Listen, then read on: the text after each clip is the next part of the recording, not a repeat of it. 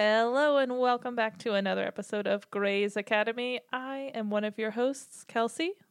And I am another one of your hosts, Carmen. And it is a beautiful day to podcast. Kelsey, It is. it's so good to see you. I know our listeners can't see you, but it's so good to see you. Oh, it's so good to see you. You're so great. I can't wait to see you in person this week. Can you believe it? I'm so excited. For any of you listeners out there who listened to the last episode where we had to clarify that We don't have babies together. we don't have babies together, but do love each other. We're going to be in the same space recording some episodes, maybe two. Who knows? Yes. Coming up, But the next episode you hear for certain, we will be recording together in person, and we are so excited. We are even going to watch the episode together, but speak to each other none at all, so that all of our reactions are only for the podcast. That's actually I was trying to think through the logistics of that. It's gonna be hard. We have to put a blanket in between, hanging between us, so we can't see each other's reactions. Like that scene in SpongeBob where they think the world's gonna end and they have the brick wall between them and they're watching the sunset. Yes. Also, before we get started, I need to apologize because last week I had the sniffles so bad and I did not realize how much I was just sniffling right into the microphone, and I am so sorry to everyone who had to deal with that. I no longer have the sniffles. I didn't think it was that bad. Okay. I just was like, why couldn't I have turned my head? It's At okay. least muffle it slightly. You live and learn. It's okay. Anyways. So this episode is the second episode of season 2. And it is called Enough is Enough, parentheses, No More Tears. Do you want to go into your song history? Yes, I do. Also, it's funny that the song, the title is Enough is Enough, in parentheses, No More Tears, because, wow, so many stutters in all of that sentence.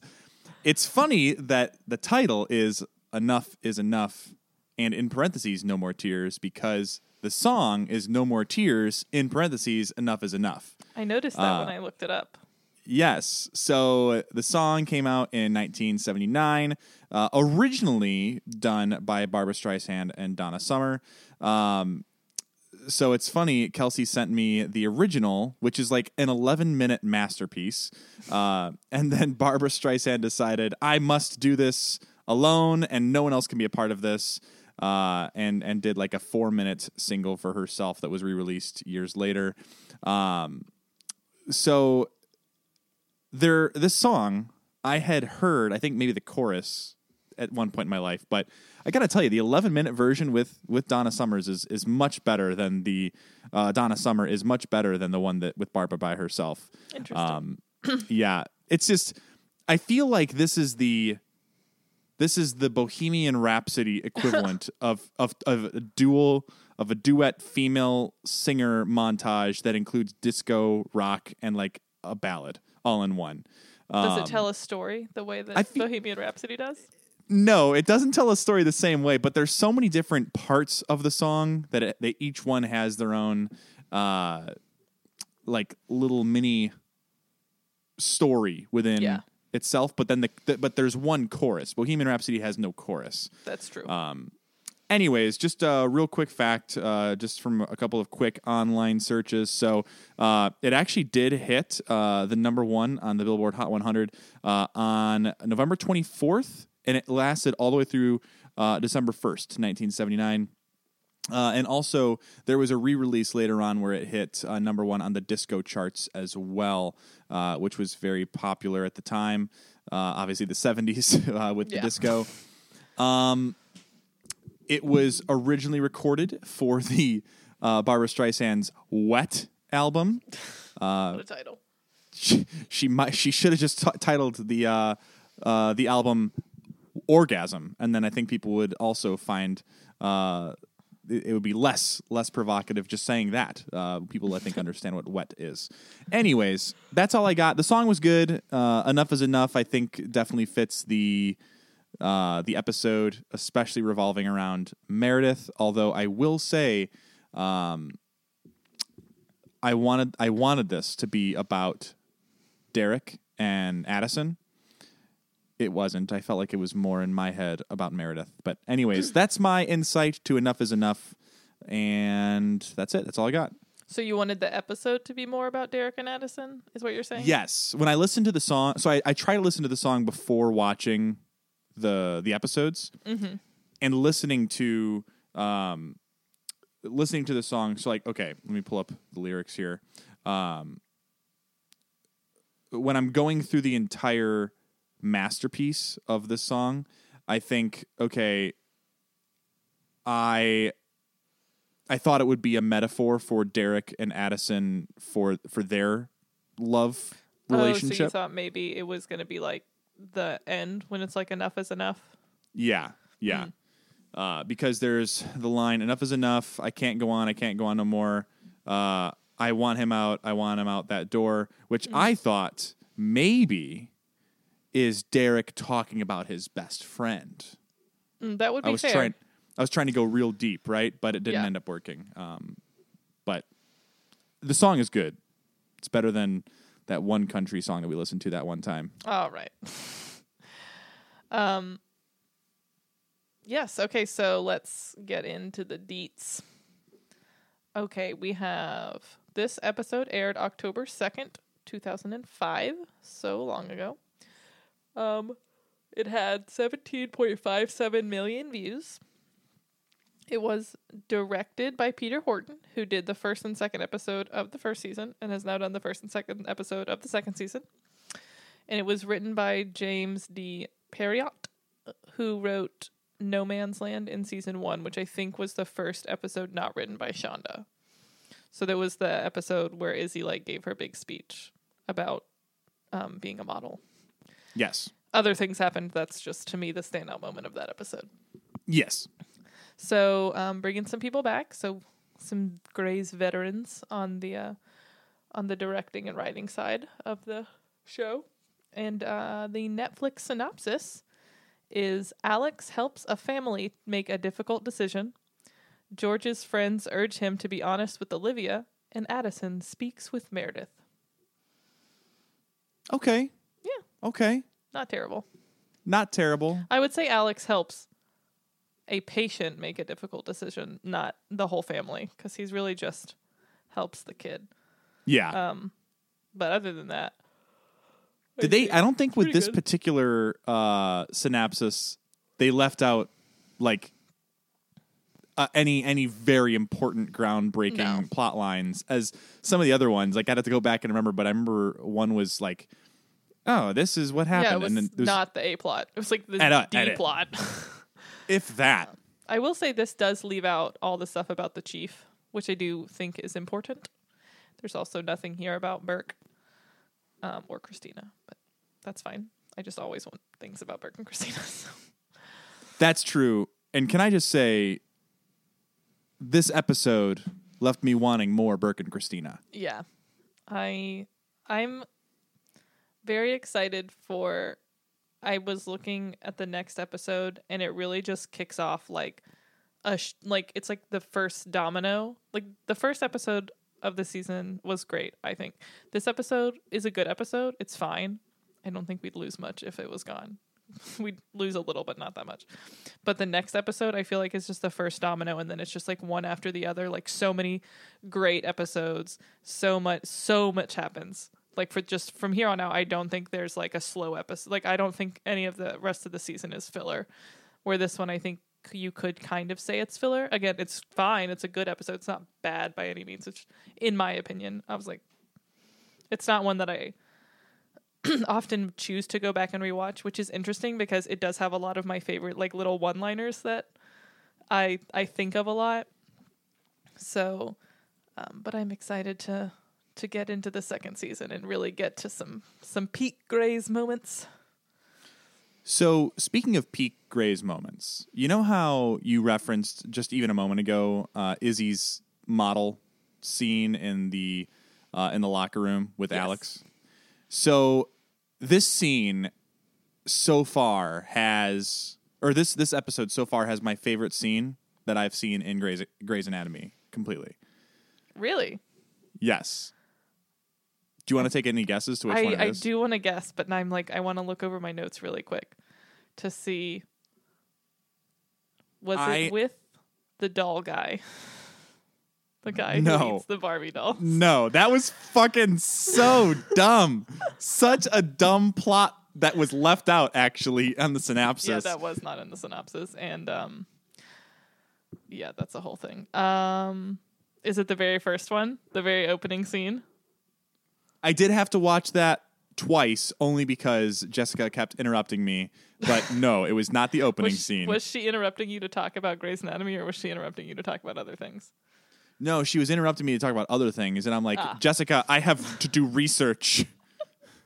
I must study for Grey's Academy. Was it with the kid and Alex? No.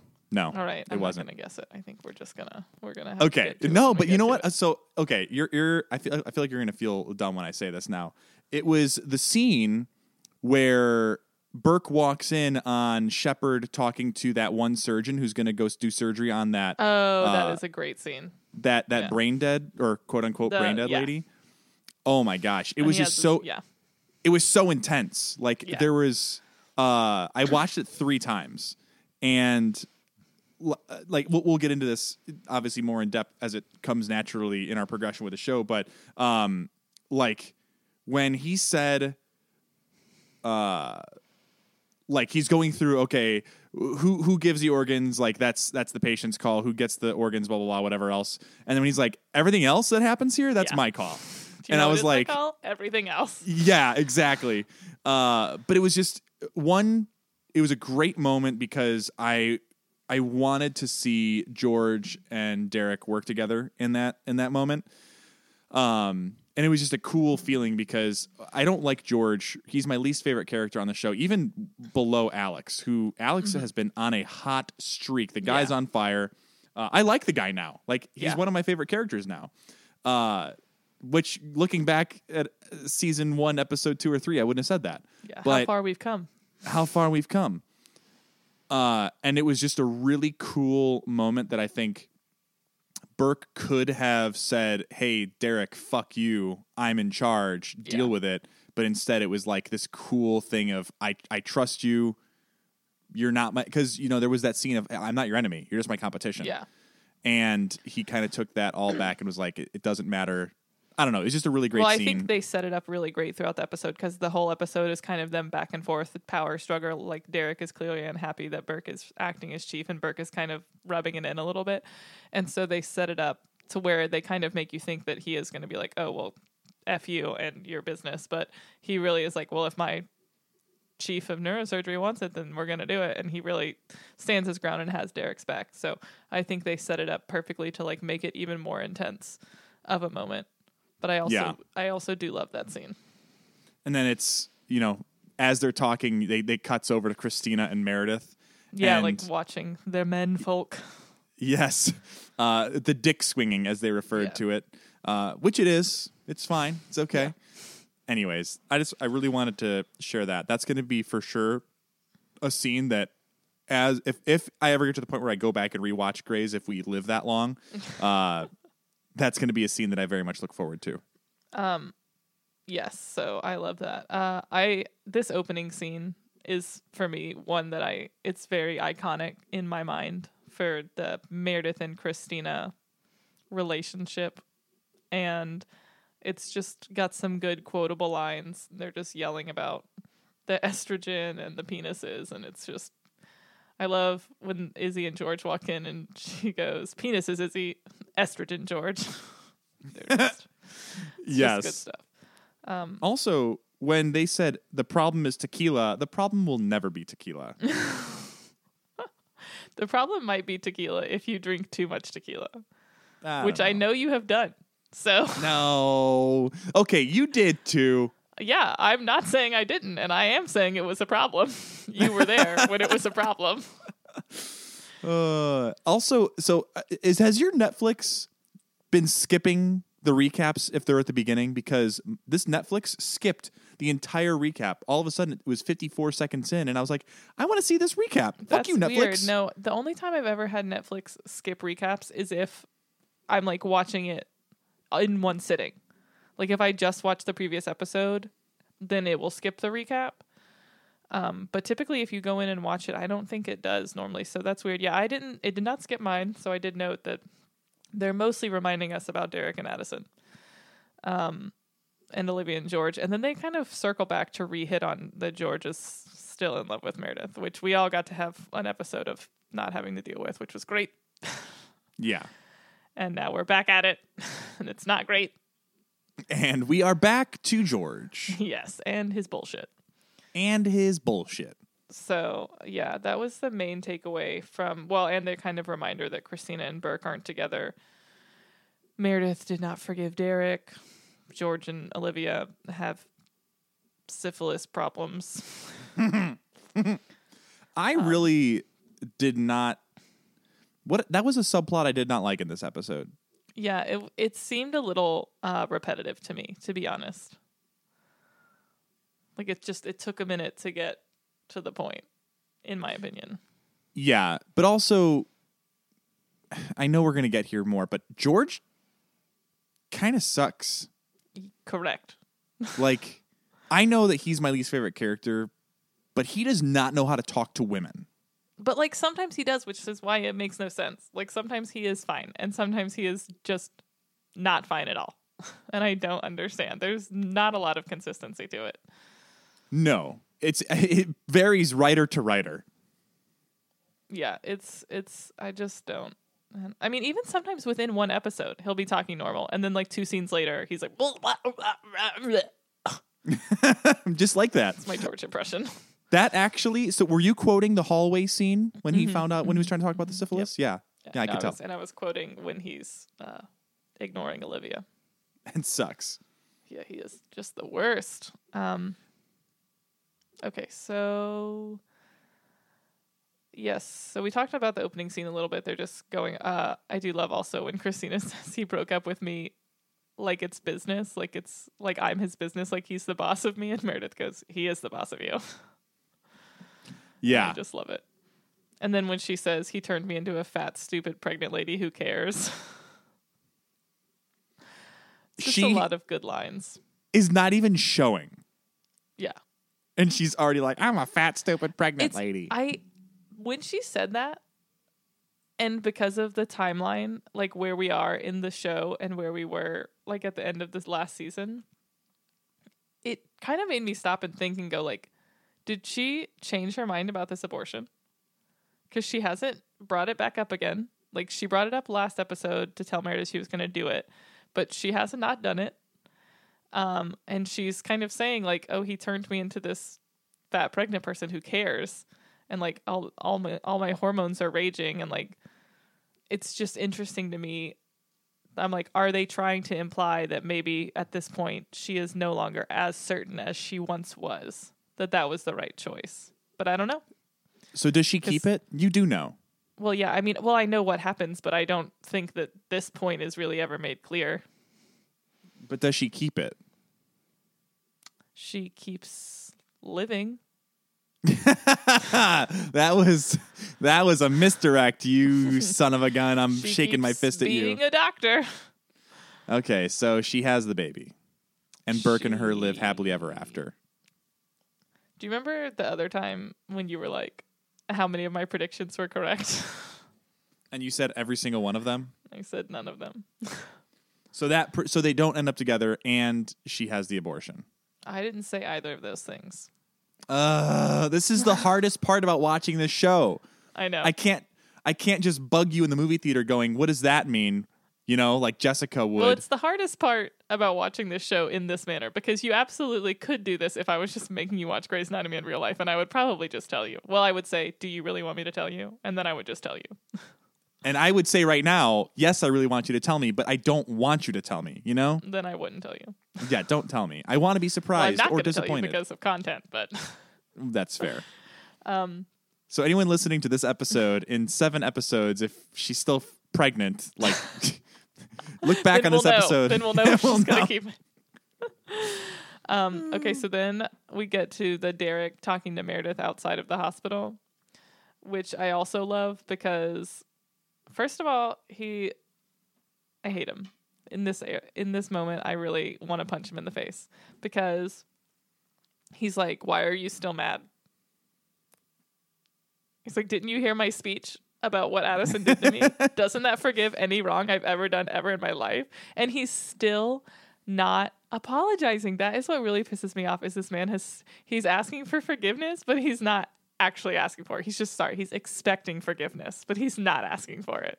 And it's typical doctor move. Typical man. I'm just kidding. That is just typical person, entitled person. Yeah, that's fair. And it's very, he's basically implying that what Addison did excuses everything he did, even though they're very separate, and Addison did something to him and then he went and did something to someone else. So that doesn't matter. Like, it doesn't, if someone in your life hurts you, it's not a free pass to go out into the world and hurt other people. No. And so I would say, and I've never been in this scenario, I have a hard time understanding a little bit of where Meredith is at right now, only because he wasn't a different person. He wasn't.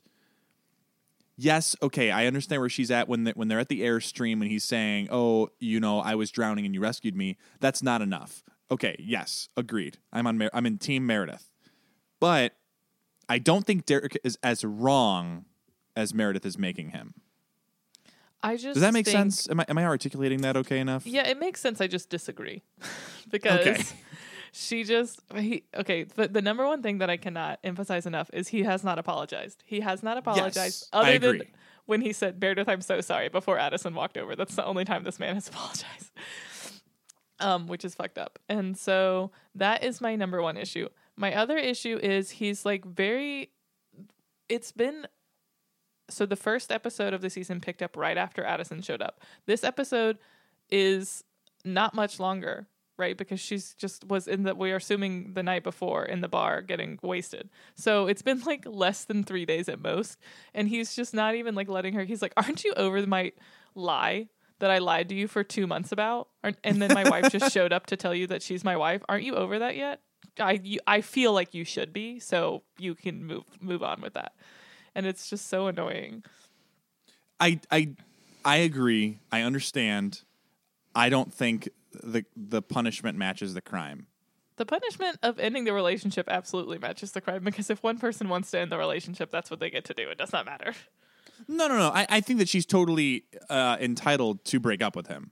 But like, I don't know. I guess we could spend probably an entire episode on the philosophy of dating and what would you do in that scenario. But as far as I'm concerned, emotionally he's single, which I think obviously they don't have the divorce all set up. So that in that case it's wrong, right? But I think that even if he tells her straight up in the beginning that I'm separated, I'm going through a divorce, I still think that if he was honest up front, they'd date. Yeah, that's absolutely. I think my why. thing is, honestly, even if you rewind to the end of season 1, where he says, "I need to tell you something," like when they're going to go out to dinner, and she says, "Well, let's go out first," and then Addison shows up. I believe if he had told her then, I still think she would I think she would have been surprised, maybe like a little upset, but I don't think it would be the anger that it currently is.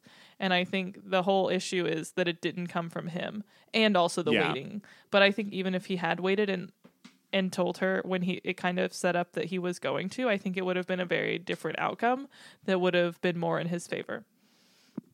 Agreed. Also, just so we don't spend an entire episode on this opening scene before we even have the opening montage, I gotta say, they're fighting and like really yelling at each other in front of the hospital. Is there no more decorum in this professional environment? This show does this a lot, where they're just like yelling in the hospital or like having aggressive conversations in hallways or like sometimes even in front of patients. And it is crazy to think about ever being in that situation. Like, can you imagine if you and Jessica were like going into the hospital to give birth and you like rolled past these doctors screaming at each other outside? No, thank you. I would imagine something really big. Oh, what would you say? I just like when she says, he said something and she was like, "Oh, you have marital amnesia. Like you forgot you were married." I just thought Yes. Well, anyways, so then they go into the hospital. So we'll finally go off of that subject. And then Derek and Burke have their first power struggle of the episode, and Derek is not winning. No. And then they were talking about mine's bigger than yours, Christina says. And then Alex, typical Alex, walks up, whip it out, I'll measure. Okay, it's very kind of funny, but very HR inappropriate. Yeah, if we had a tally, I think we'd already be upwards of like 100. Yeah, he's for sure. He would get fired if this was today's world, or if it was a real hospital, I guess, at all. Yeah. Okay, so then we get the first ambulance shows up from this car accident, which is most of the patients from this episode are the car accident people. And so the first one shows up and they're like, yeah, it took us 20 minutes to get him out of the car and 20 minutes to get here. And he hasn't been alive for any of those minutes. So they're like, cool, so he's dead. And Bailey's like, no, you have to go in and save him. And so George and Meredith go in to save the dead guy. And Olivia's there. Olivia's there, and it is uncomfortable. It's palpable how awkward that scene was. It is, yeah. There's a couple in this episode where I was like, I would love to not watch this. It's so uncomfortable. This is like episode 1 of The Office cringe level. Yeah. And then the other ambulance with the other car gets there, and so there were 3 people in the other car. The driver who went into the wrong lane on the highway, which we find out more about later. His wife and his 18-year-old son. And the wife is very concerned. Like, the second she gets out of the car, she's like, make sure everyone knows that, he has a bad liver. Make sure, he's a bad liver. Make sure. So that's impressed upon us from the first moment we see this man is like, he has liver problems, in addition to having been hit by a car or having flipped his own car into the opposite lane on the highway. Then we meet Mr. Hubble. Yeah. In the ER. Bailey pulls Meredith to go to the emergency room because this man has a bowel obstruction. And it is implied that this is not an uncommon occurrence in this hospital, and that it looks like typically what people are ingesting are balloons filled with drugs so that they can smuggle them across borders and whatnot. And so that is what everyone is assuming. And we find out later that is not the case. So and they say I could be wrong. drugs. I could be wrong. I think you skipped a couple of things there. Go ahead. So, one, between the car crash scene and the Mr. Hubble introduction, who I know him from a couple of places, which I'll share in a moment, we have our intro montage. Yes, right after the bowel obstruction is the intro montage, which it was 6 minutes and 30 seconds before the intro song. Oh, okay. Well, then my notes are out of whack, and you didn't miss anything. So continue. So then after that, we go to Weber, and he's mad that Derek's examining him because they say it a lot in this show. Doctors make the worst patients, and it seems true that none of these people, when they are in need of medical assistance, want to take the medical assistance. So we see that a lot with Weber. And then, big reveal, he's married. He has a wife. She shows up after multiple episodes of him talking about how you can't have anything outside of this job if you're the chief of surgery. In walks Adele Weber, his wife of many, many years. Were you surprised? I was surprised, but not very surprised, because I didn't, even with his conversation with Burke, I didn't think that this man was single or divorced. Right. He carries himself like a married man. I don't know what it is about him. And the funniest part about that, so he goes, you called my wife. And then Derek said, you called mine. That's one of my favorite lines. It's so good. And then obviously there's the very uncomfortable scene with Addison right there. And which I also love. Yeah. Did you guys try counseling? Oh, well, no, the adultery kind of did it. You had counseling? We had adultery. Yeah.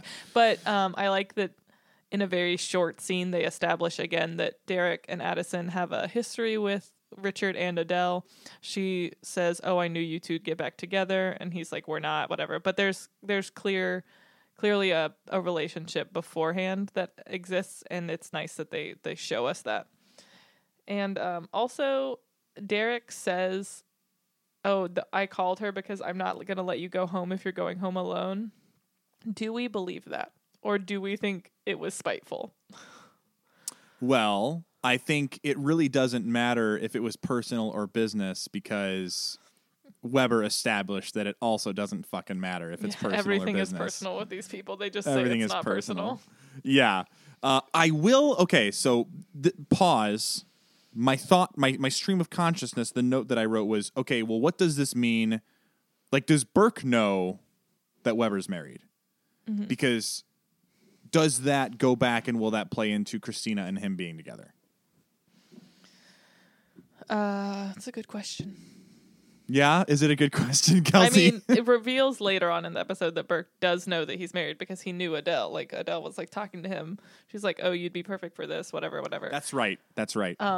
So it does, like, he does know that he's married, but, you know, as someone who works in the hospital, he also has to know how much Richard is at the hospital. So it would beg the question of, well, I can't have a life because I'm never not here, but you're also never not here, and you have a wife. So how are you prioritizing your time? Yeah, that's a good point. Didn't even think of that. You can have both. You can do both. Yes, this show does a lot of times make it seem like you cannot, but it is possible. Lots of people do it. It just depends on people. Again, people prioritize what they want to prioritize.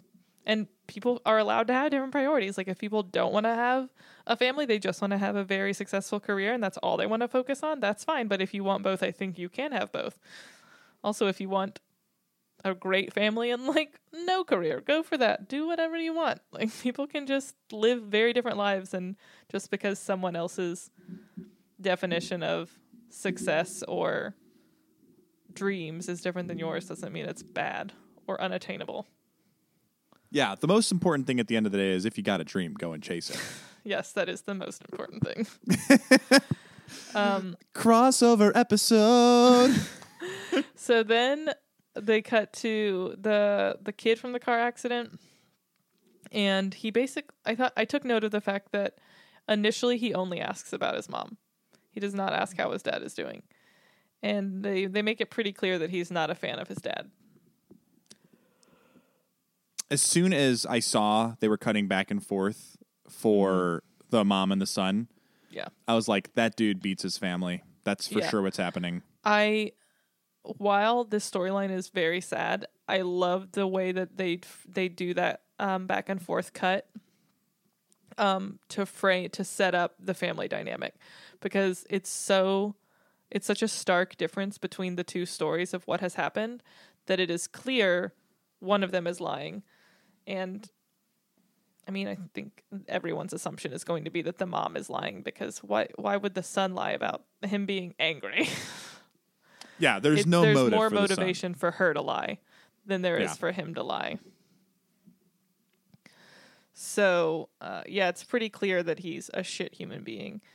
And then they go and we learn that if the liver is not replaced basically immediately, then it's going to be an issue that essentially there's no reason to save his life if he can't have a new liver, because he's just going to die.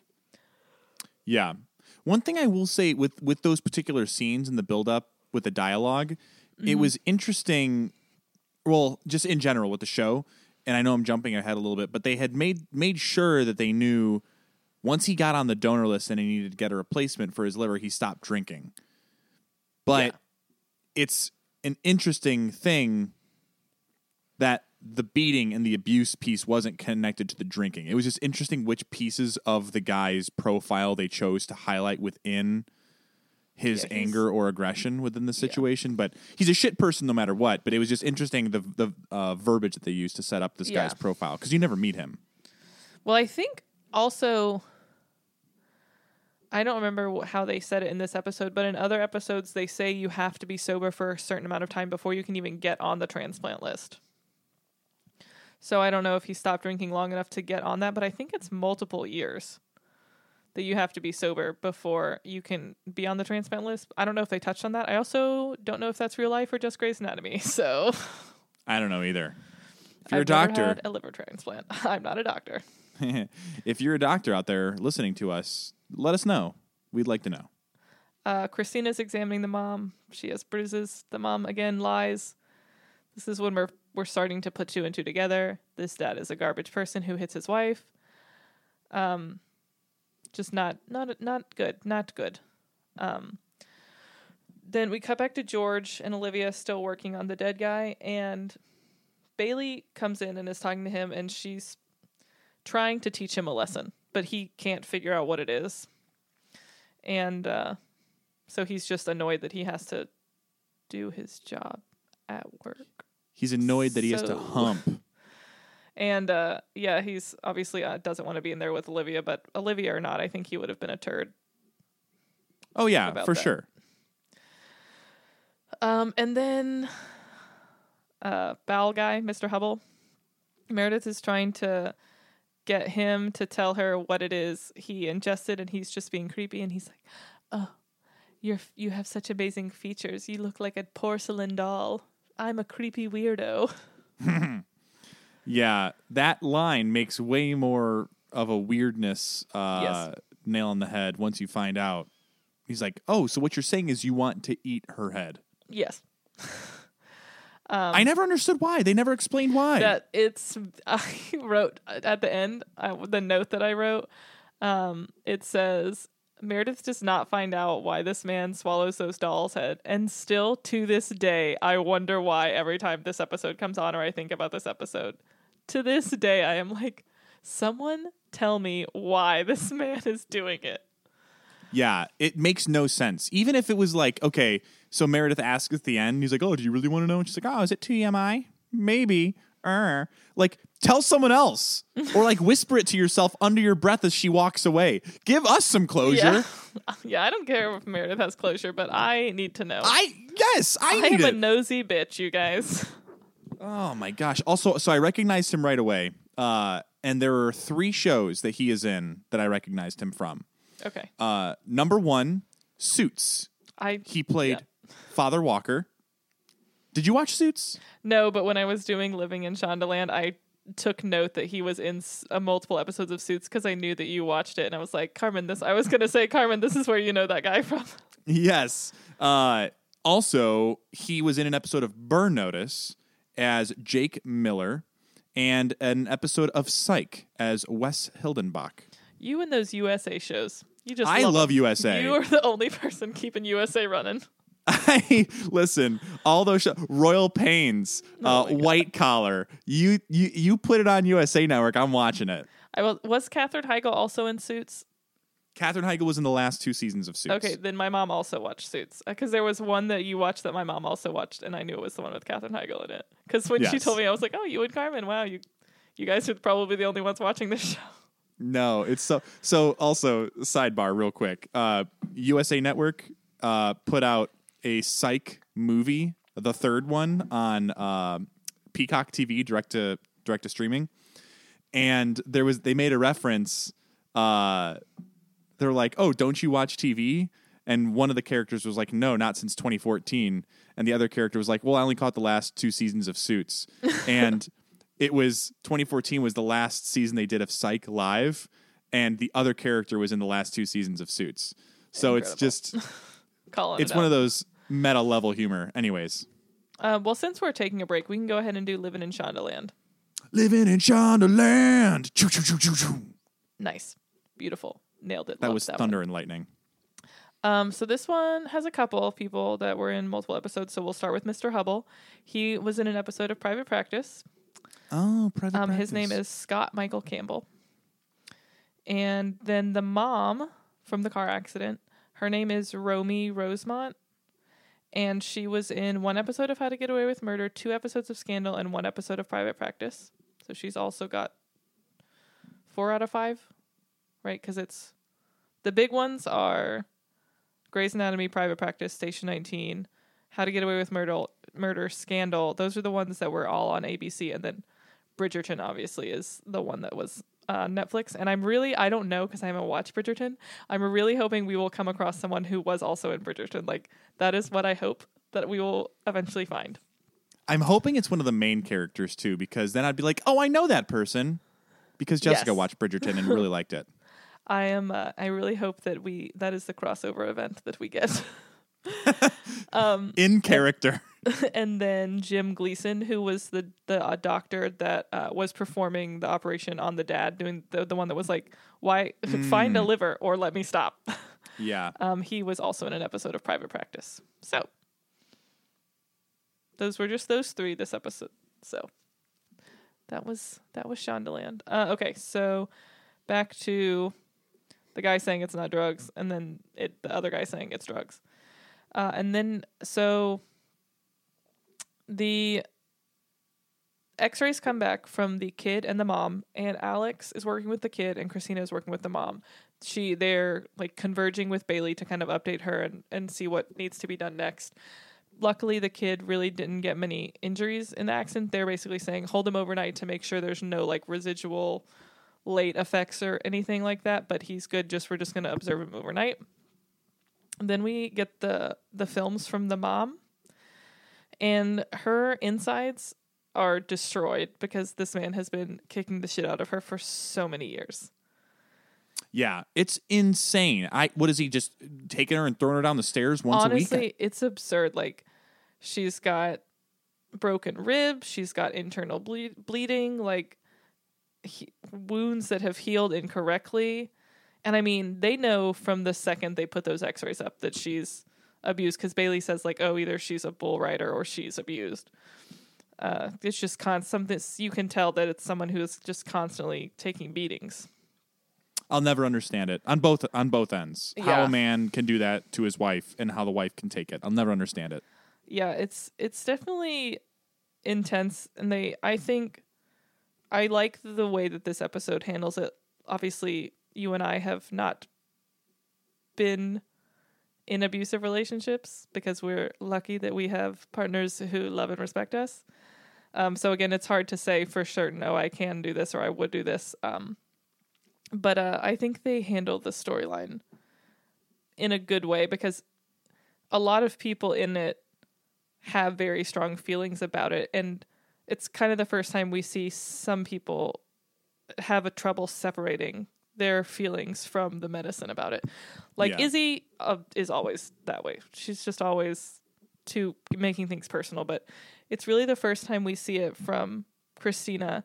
And I'd say probably the second time from Alex, only because the first time he got personally involved with the patient was the guy who was also from where he was from in Illinois. Or Iowa. He's Iowa. And that was kind of the first time we saw him like connecting with a patient.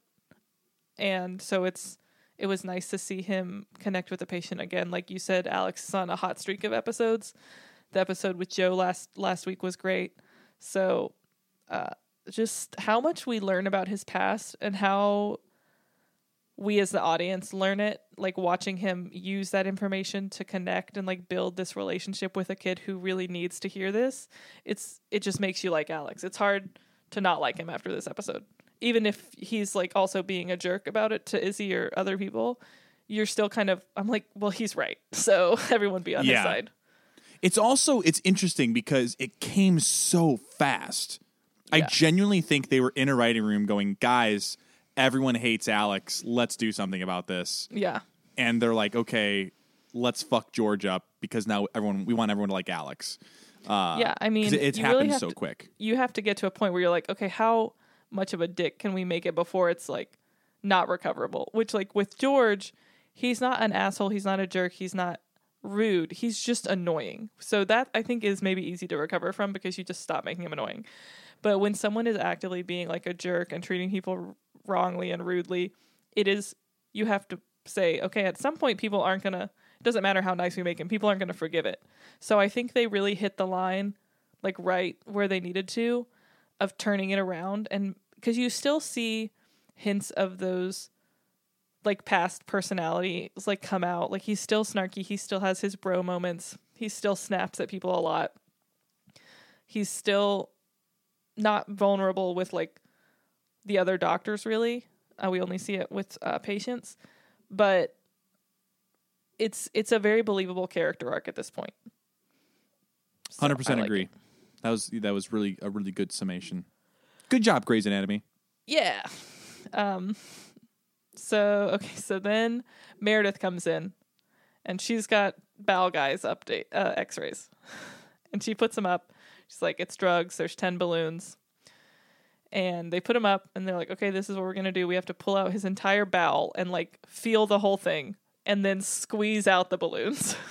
So gross. Which in itself is fucking ridiculous. It's all so what they gross. say, all 36 feet Yeah.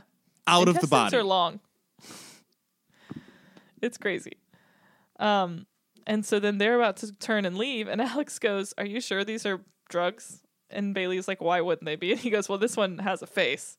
And so they adjust the light behind the X-ray, and they see that they all have faces, and they're basically Grey's Anatomy's version of Barbie dolls. Which is Unsettling. unsettling for a number of reasons. How the fuck did that guy just swallow that? How did he And not 10 of them, suffocate they're and not die? small. That's what, like the amount of like dedication to this cause is insane. Like This how much- unknown cause. Yes, exactly. Like, this is one of those things where if this guy had come in and they were like, he shoved 10 doll heads up his butthole, that would be more believable to me than him swallowing them all. Because, like, think about the size of a Barbie head. That is, it's not small. And they all still have hair on them. This man should be a competitive eater. Because he would And probably admitted win. to a psych ward. The That is guy, also- he well, needs mental help. They have Psych come down, and the guy's like, yeah, he's fine. He just has a weird fetish. That's essentially what it comes down to. Another thing I won't understand. Weird fetishes like that. Yeah. But the one doctor said, oh, he likes the way it feels when it comes out. Is Yeah, that true, though? Well, because he was basically listing all the things that it could be. So he's like, oh, it could be the uncontrollable pica, which is an uncontrollable urge to eat anything and everything around you.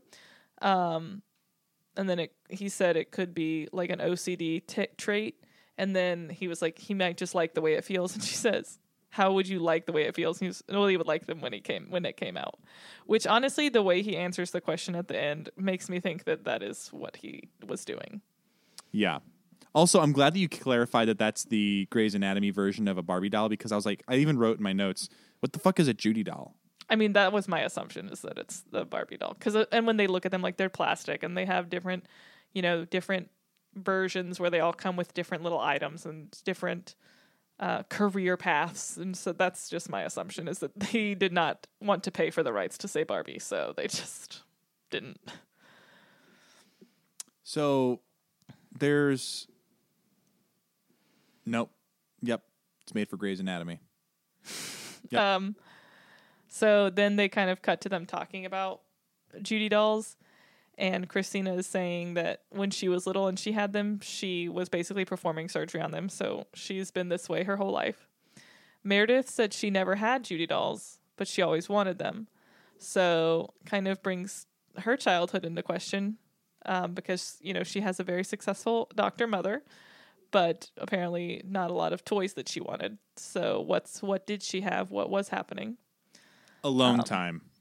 Yeah. And then Bailey is very into them, and I think it's so funny. Yeah. In the surgery, as they're coming Yeah. out, she's like, oh, this is so-and-so, Judy. She had a yellow jacket.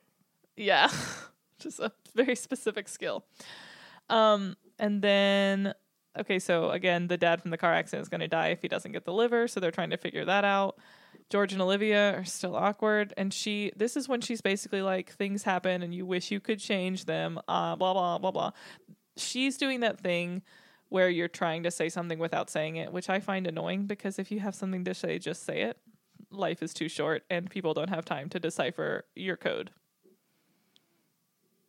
Yeah, but also George isn't really giving her much to go on, because he's completely ignoring everything in that moment. But to me, that would make me as a person be even more straightforward. Like, even if you ignore me and I'm like on a tirade trying to get you to respond and you're not responding, that's not going to make me not talk more. That's going to make me say all of the things. I can confirm that this is true. It wasn't a good scene for George, although the guy did finally fucking die. Yeah. But I don't know. So that dynamic, initially, the first time when they were all in the room together, I was like, oh, okay, so they broke up. Got it. But then when they're talking, I'm like, okay, so they didn't, which goes into obviously a later scene of when everyone's like, George, just tell her, be honest. Yeah. I kind whatever. of took it as maybe like at this point, George has just essentially ghosted her. So yes, there has not been a definitive end, but he's basically just started ignoring her, but they work together. So it's not like he physically cannot ghost that person. So I do agree with that he, should deliver the closure. But that's kind of was my interpretation of what happened is basically he was like mad about the syphilis. So he just started ignoring her. Yeah. And then after that, so they have that. So this here, I actually didn't like. Well, unless there's a scene that I missed, but I didn't like the scene with Alex and him sharing the butt doll stuff in the elevator with that guy. Oh,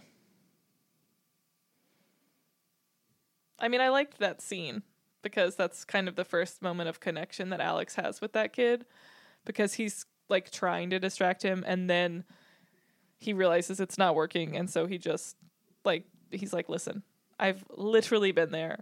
My dad did the same thing. Sometimes in life you have shit dads. Here we are. Like Marlo, gonna have a shit dad. Yeah, the worst. That guy sucks. I need to start hitting Jessica is what I need to do. Please don't. I will come and kill you. I love my wife. I would never do that. I know you wouldn't. It Plus, seemed she like could probably take you. Yeah, I'm a wimp. I have a low pain threshold. She's go for the nipple. Feisty. Yeah, she gets one nipple in my hand or one finger and I'm toast. Yeah. I don't know. I just didn't. To me, that felt forced. I think you could have gone right to the conversation about having shit dads without the butt. Basically any conversation about the guy with the dolls in his butt, I didn't like. That's basically just where I'm coming from. Stupid. Guy's a fucking idiot. And I'm more annoyed that we never get closure of what fucking happened. So then we learned that the son is a match for the dad, and they've already established this, like, pre this accident. He's gone to counseling to, like, talk to a counselor about potentially donating the organ. And, but he's in not an easy spot to decide because his dad is a shit human being. So it's like, what do you do? And Christina straight up says family members shouldn't donate organs out of obligation. And it pisses Burke off because he doesn't know the whole story. Now, and he says that later when they have their business in the hallway, which again is pretty loud. Yeah, not quiet. And Burke says like, well, I didn't know that. But he also says, but it doesn't change my job as a doctor. Which is where, and this honestly happens a lot in this show where they have to save someone who is a shitty person and they know that they're shitty people. And that is, a situation that I'm not envious of the choices that you have to make in those kinds of situations. Like when they had to save that rapist with the penis bit off. Exactly. So, and they mentioned that a couple of times, it's not your job, and it's true. You're not judge and jury, but it just sucks to be in that position, which is kind of in a way the same position that the son is in, except worse because it's his dad. Yeah, it's one of those things where, okay, would I do it for a family member? I don't know. It would be easier to do it and regret saving the life than not do it and regret not saving a life. Yeah, I think that's a good way to put it. And Burke and Christina get a little salty in their argument. He says something and she's like, oh, you've made that perfectly clear. And he snaps back. He's like, oh, good. They're getting a little relationshipy arguments. But I like it. Yeah, I love it. I want They them to have- be together. they have Just be great- together. Yeah, they have great chemistry. Anytime they're doing a scene together, even later on when they're not snarking at each other, they're just so good together to watch. So then Meredith comes up with the bowel obstruction x-ray and she's like, Dr. Burke, we have an emergency. Like, you need to bum someone so we can have an OR. And he shows, and Patricia's there. I just love this woman so much. She's like, oh, that one looks like it's shouting, help, let me out. I love it so much. She gets 3 minutes of screen time, but it's so good. She's such a goober, and I love it. So then Bert goes into the chief's office. Adele is there gathering some shit for him to take so he can continue to try and be the chief from home. And Burke is there, and she does the same lecture where she's like, oh, this job would be perfect for you, Preston, because you don't give a shit about anything except for this hospital. Yeah, and then in that same conversation, she's like, maybe I'll finally be able to book a vacation for 2. Yeah. What? I can't imagine in a world where I would be okay with Jess going on vacation and not me. I'd be like, no. If you're on vacation, I'm on vacation. Yeah, I think the issue is he refuses to take a vacation. He refuses to take time off. Well, that's why he got a brain tumor. Exactly. He grew it himself. Directly correlated. Okay. And then Izzy in this episode was pissing me off because she was in the same situation where she didn't know all of the facts, but she's like pushing this kid to do it. And I just can't help but think if she had been in Alex's position where she was with the kid or the mom, she would have been very against it. And it's just very annoying to me how involved she gets so quickly every time. And she really wasn't even a integral part of those conversations beforehand. No, she was just in the liver surgery. That's like where she's been the whole episode. Yeah. She's like, I'm sorry, people are getting abused out here. Yeah. Well, I really want to do this surgery, so I'm gonna. Alex is mad at Izzy because she doesn't know the whole story, which is fair because he does know and has been there. Is this the scene where they're outside at this point? Or no, is that's this later. Okay, because that scene is good. Yeah. So then we get Addison trying to talk to Meredith. She's basically like, are you and Derek still together?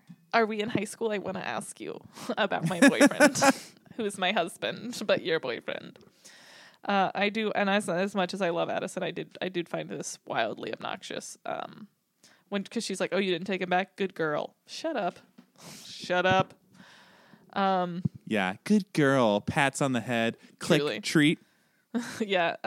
So, and I respect Meredith. She was like, no, and moving forward, I would like to keep our relationship strictly professional, which is an appropriate way to ask that, and also an appropriate request. And Addison just like, well, I'm just going to keep talking to you about my personal life. Because I can separate babies from the womb, so listen to me. It's interesting that Addison is trying to defend herself to Meredith because Meredith does not give a shit. Like, Addison is not who her issue is with. Right. She knows what Addison did, and she probably, I'm sure she has thoughts about it, but her issue is with Derek, not Addison.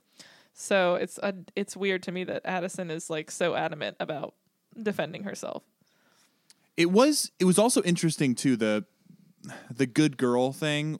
Is that a foreshadowing of some sorts? Are there more skeletons in Derek's closet that we don't know about? And that was what my head immediately thought. How do you mean? I don't know. I just felt like, okay, Addison is working on getting back together, right? So I understand that she wants to be with him. But she also seems to me like a person who has some sort of manipulative side to her. The people who are drawn to, or manipulative people are drawn to people with some sort of skeletons in their closet because then they can manipulate them. Which is why I thought that maybe there was something Derek had going on in his past that was a dark shadow. Maybe he killed someone on this operating table and the hospital covered it up and he's wanted for murder in 4 states. I don't know. I don't know. I thought it was some sort of foreshadowing. I think what Derek did was manipulative. It's all manipulative. So I think But maybe manipulative manipulative people people are drawn to manipulative people. And they can Yes. just sit around manipulating each other. But to this point, Derek has been the one who was wronged because Addison From what we cheated. know, yeah. From what Derek we know. was wronged in the That's- small version of the story we know. That's why I thought maybe there's something else, which you just confirmed. Thank you. Well, I think that something else is that Derek sucks. Oh, interesting. pissing me off. Foreshadowing. So then they're all at lunch. They're debating if the dad deserved to live. George is there. He's annoying. Just a classic Grace moment of everyone hanging out. And that's when And they yell going at... in on George. Yeah, that's when they are just dragging the shit out of George. And then Izzy's like, ugh, you're so annoying. Stop loving other people. And that's when Meredith and Christina both yell at George. So, because of the estrogen, George. Because of all the estrogen. Well, yeah, but also, okay, at this point in the episode, and I still stick to this, Olivia deserved a second chance. Also, George, Meredith doesn't like you. You're not likable. I don't like you either. No one likes you. Shonda doesn't even like you. Clearly. Just, they're giving you Olivia. Take it. Honestly. And my thing is like, I don't understand why he went out with Olivia in the first place. Because it's not like he has now developed the feelings for Meredith. Like, he had the feelings forever. So he's just being a turd. So he got what he deserved. And then there's just the Derek and Burke harassing each other about the chief again. Just like a quick little scene. And then I love when Meredith is talking to the doll guy and she says, why 10 doll heads? She goes, because 11 would have been too much. Oh, What a that's the line. weirdo. And then they bring in the organ donor. George and Olivia are together again. It's awkward again. And that's when George figures out that the organ donor isn't brain dead and fights for, well, he kind of argues with the guy who's going to do the surgery, but that's not the thing that we've already talked about yet. Because then we go to Christina talking to the wife. And I really like this scene because as much as sometimes Christina's bedside manner is brash, I think this scene calls for it. Because she's just like, these are the facts. This is what it is. And then the lady goes, well, haven't you ever been in love? And she just goes, even love has its limits, which is a line that I love. I think that's such a good line. And I think it really ties into this story really well. And again, it's very hard to say, oh, if I was in this situation, I would do X, Y, and Z for sure. Because if you haven't been in a situation, you don't know. But I just think that it goes back to what I was saying about how they just handled this storyline very well. Well, it's also funny, too, because and obviously there's a much heavier overarching theme that you mentioned, and I think it calls for the seriousness, but I wrote down the lady asked Christina, have you ever been in Love, Doctor? And I wrote down that's the punctuation is very important there because it's have you ever been in love, Doctor? Or it sounds like a TV show that would have aired in the 70s. Have you ever been in Love, Doctor? I am certain there is a show called Love, Doctor. Or at least a song. Love, Doctor. There's for sure there is a song by Tucka. There are multiple songs. Album, Groove City. Dr. Terry, The Love Doctor. All right. This is a whole other rabbit Dr. hole. Christina, Love, Doctor. So then we get to the George and Derek and Burke organ donor situation that we already touched on. That's not my call. You know what is everything else. Badass moment. Great. So Has Derek's good. back. Great scene. Really establishes, honestly, that if given the job, Burke would make a great chief. That's, to me, what that really drives home. Well, and he successfully bumped all the surgeries that needed to be done that entire day. And also, he was kind of just like a dick, but in a very professional way. So good for you for towing that line, because that can be a hard one to walk, and he just really did it well. So I love that. And then this is where, well, Alex goes to get the kid to take him on a walk. And then they have the conversation when they're outside. And Izzy hears some of it, which is another humanizing moment for her to realize that Alex is not just evil spawn. He's a person behind his facade. So she learns about him, and again, the connection between him and the kid is great, and he gives insight without giving any pressure. He just kind of shares his story, which helps Scotty to make the decision that he's going to make. Yeah, this is a good version of Alex. Yes, this is the best version of Alex, arguably. And honestly, even this version of Alex paired with the opening line of like, whip it out, I'll measure. Like, they hit a sweet spot in this episode with Alex of being a douchebag and also this good guy. Yeah. And it's very interesting. So, because it also sets up this layer of guilt that he has had to deal with, right? Like, he gets to the point where he beats the shit out of his dad leaves, never comes back. Unless I am remembering that scene incorrectly. No, that's what he said. Yeah. So, like, I don't know. I relate to that in a lot of different ways, and it's just very... I know that this isn't a real person, but they really... This episode was... Alex is the hero of this episode. Yeah. Yeah, it's not a real person, but these are real problems that people have. And it's not an uncommon. This is not a rare situation, unfortunately. So again, I think the handling of it is just very well done. And I agree.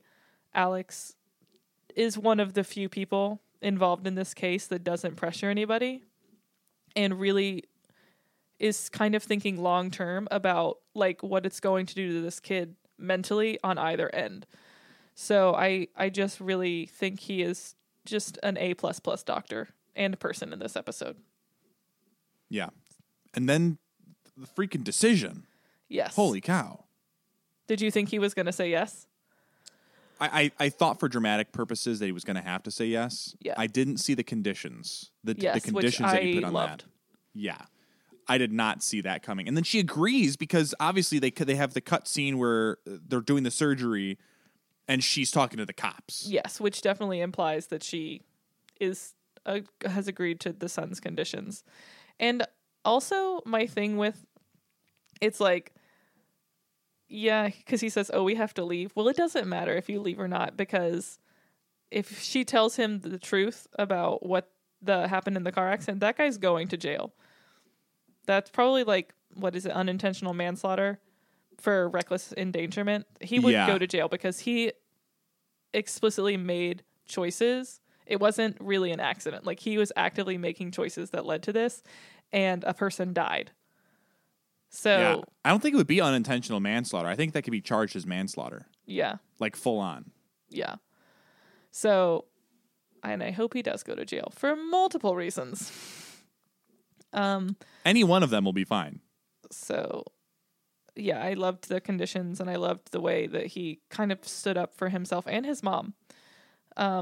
And I just think it just really drove home to me that he really heard Alex and that connection really made a difference to him. And he's trying to do the right thing, but also not continue this cycle. And he says, enough is enough. And I was like, oh, they said it. They said it. They said the title. Which doesn't happen often. It does not. It has not happened yet. So, yeah, then it hasn't, has it? No, I went back and checked. What was the... They didn't say raindrops keep falling on my head in any episode? They did not say that. They did not say who's zooming who. They could have said save me at any point. That'd be a pretty... They could have said save me, and they could have said if tomorrow never comes also, but... So anyways, then we have the other Christina and Burke scene in the hallway, which is just such a good scene. They're like Burke is kind of like, Christina, are you okay? And she's like, can I scrub in? And he said, yeah. And she says, well, then I'm okay. And I just love that moment. I just love her so much. They are going to have a baby together and they're going to get married. That's your prediction? That's my prediction. You're going to lock it in now? What's the time frame on both of those things? The baby thing, 9 months from now. In Grey's Anatomy time, so I'm assuming over the course of this season 2. Marriage is going to come by season 6. Season 6? Wow, that's a lengthy relationship, pre-marriage. Well, that's what you did, I guess, so. Yeah, but I didn't have a baby that early. You did not. You also didn't live in the same place. Yeah, I also didn't throw away my used condoms and then get married. Or pregnant. And then get a baby, I mean. Yeah. I did throw away used condoms, then get married. Yes. Okay, so the organ donor lady was not dead, and Derek can save her. Great victory moment. Love that. George has to go talk to the motorist family. They're finally there. He finally learns his lesson of, I have to be able to tell them that I did everything I could, which is a good lesson. And also good to know. You do want a doctor to say that. That is what you want, to know that they did try everything that they could. But also, in that same scene right before that, yes, they break up. Yes, tell me your thoughts about it, and then I will tell you mine. She took it better than anyone who has ever lived. Mm-hmm. George sucks. We all know that. But Olivia, and then she's like, well, what are you going to tell this person? What are you going to do? She's like, can I help you with your future relationship? Here's my issue with this. And this is just another nail in the George is the worst coffin. This was the shittiest thing to say. I like you. I just don't like you enough. You don't need to say that. You could have left it before. You could have said everything you said, and you could have even said, I like you. I just don't think it's going to work because of my other feelings. You do not need to say, I don't like you enough. That is a shitty thing to say to a person. Yeah, especially when I think it was very mature. So, adults, right? They'll be in multiple relationships. I think it's okay to say, hey, you know what? I broke it off with this person because I wanted to see a future with you more. Cool. Respect, right? And then he's like, yeah, I just don't like you enough to get over this whole syphilis thing. I don't think that's what he's saying. He's like, I don't like you enough to not like this other person. I don't like you enough to like you more than this other human being. See, I thought it was all the context because I actually think that in the beginning, until the syphilis thing came up, I think he genuinely was like, you know what? I'll give this a shot. I'm ready. Yeah, he was giving it a shot, but he still had feelings for Meredith. And he even said, I won't love her, but I could like a whole lot. Like when he's talking to Izzy. I don't know, because at the time they were dating, her and Derek, everything was good. I think I don't know, it could be 1,000 different things. The moral of the story is George is the worst. The moral of the story is, yes, George is the worst. George sucks. And Olivia honestly deserves better than George. She's an angel sent from heaven above. She deserves better than George, and she deserves better than Alex. I wish any girl I ever broke with took it that easy. That's... Yeah. I mean, I'm nice, and I also never got syphilis. But also, I also never... Also, can I pause?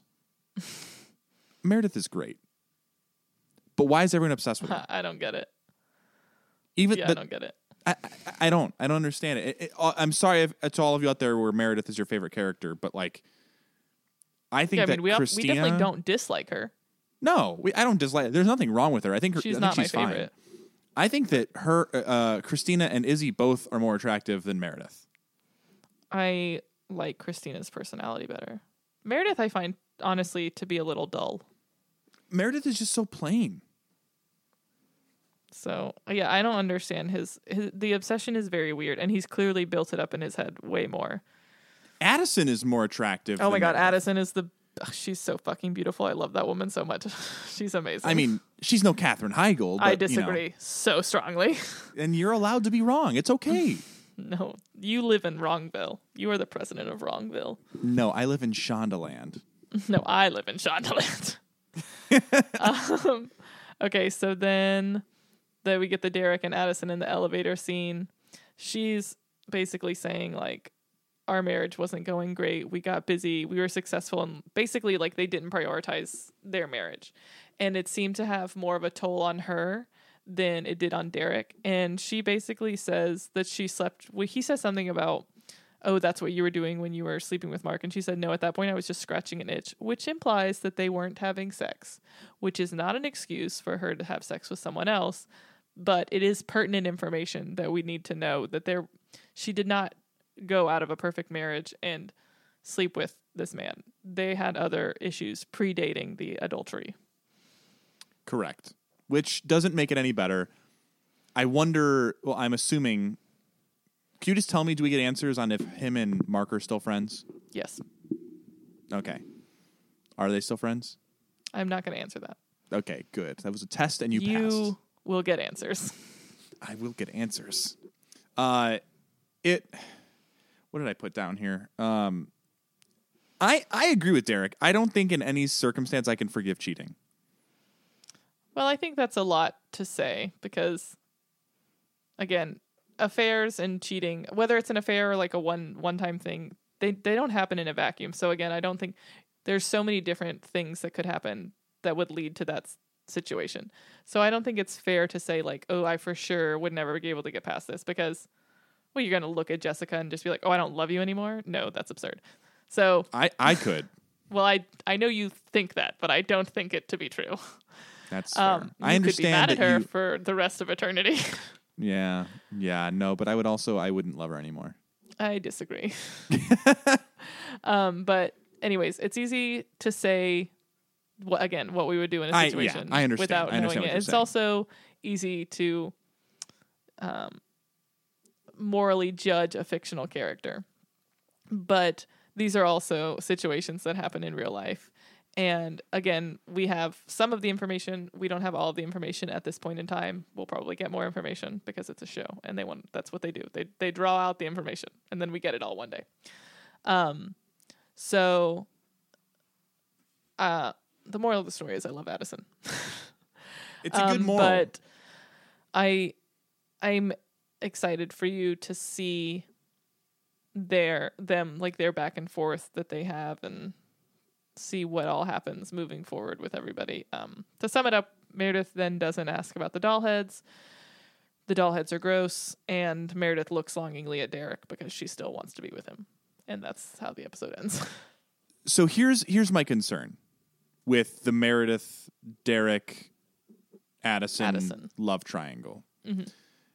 There was a scene in Scrubs where the main character, JD, one of the other main characters, Elliot, had this on-again, off-again relationship. He breaks up with her. She ends up dating a guy. He's out of town.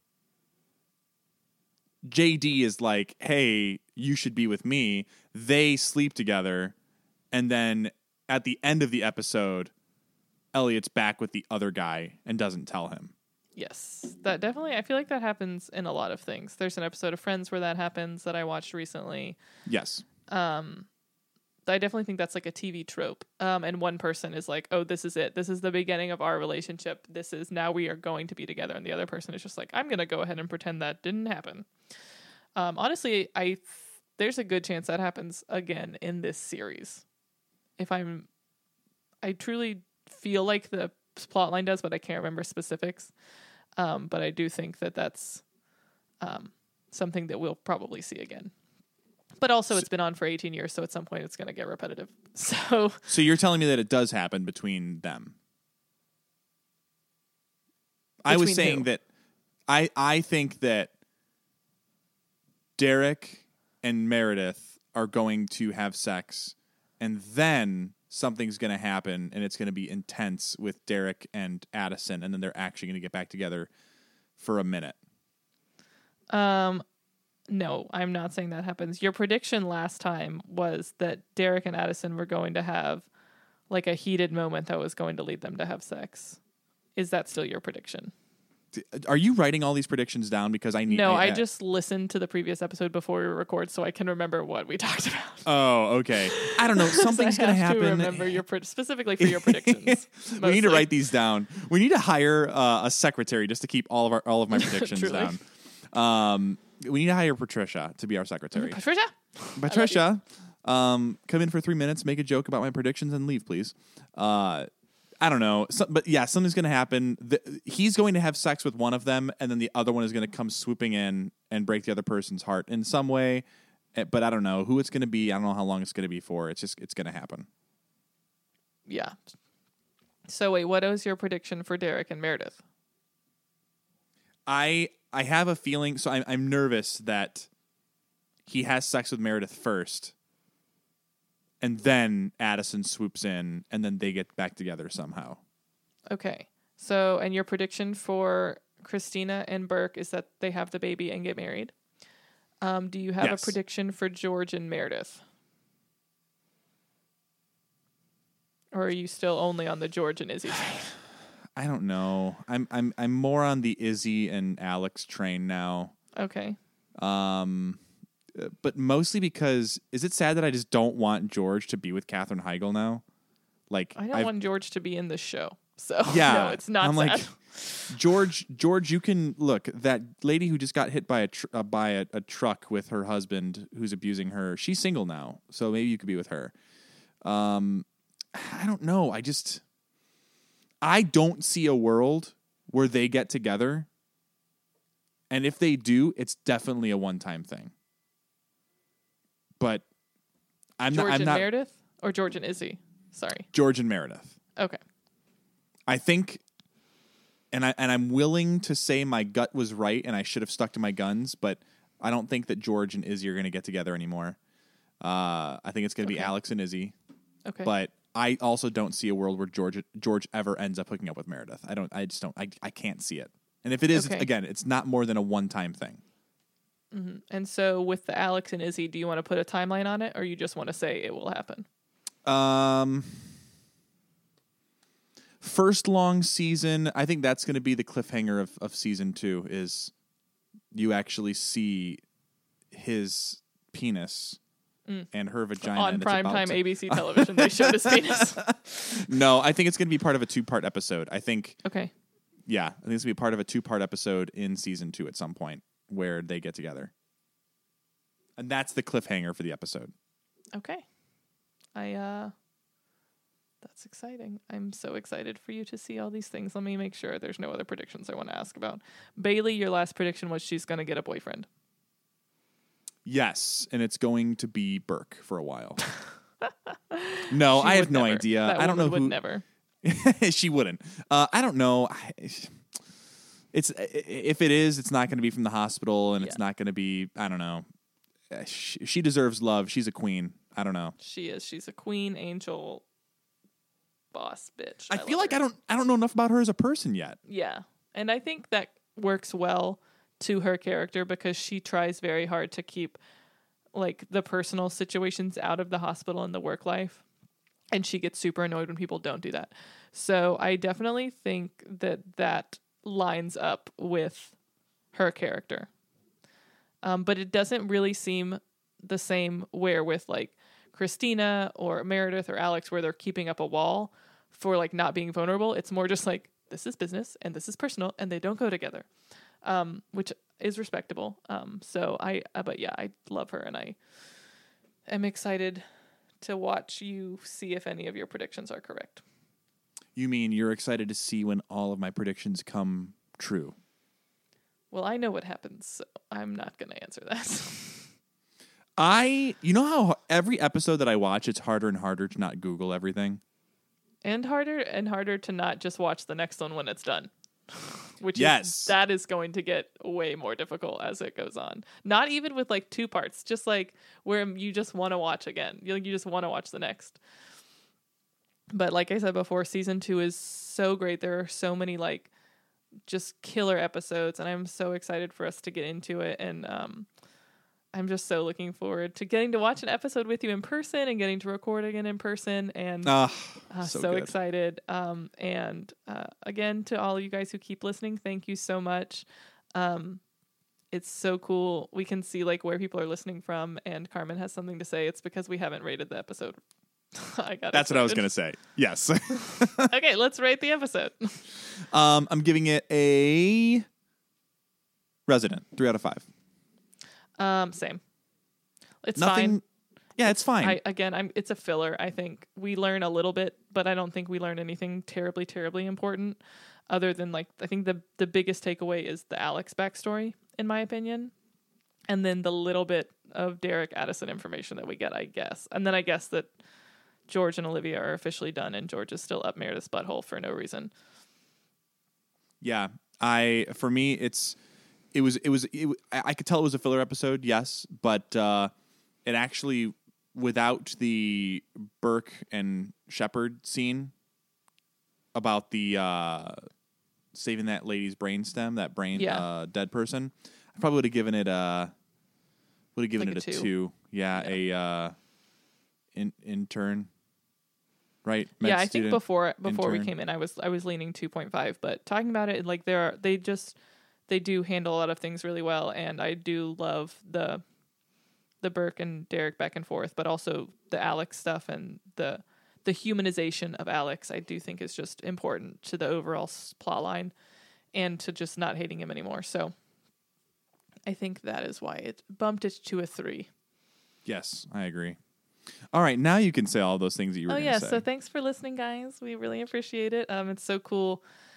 We like the platform we use to distribute the podcast shows us where people are, so it's really cool. We've got listeners all over the country. We found someone like who's near Seattle, Portland, which is so cool. So if that's you, hello, hi, thank you for listening.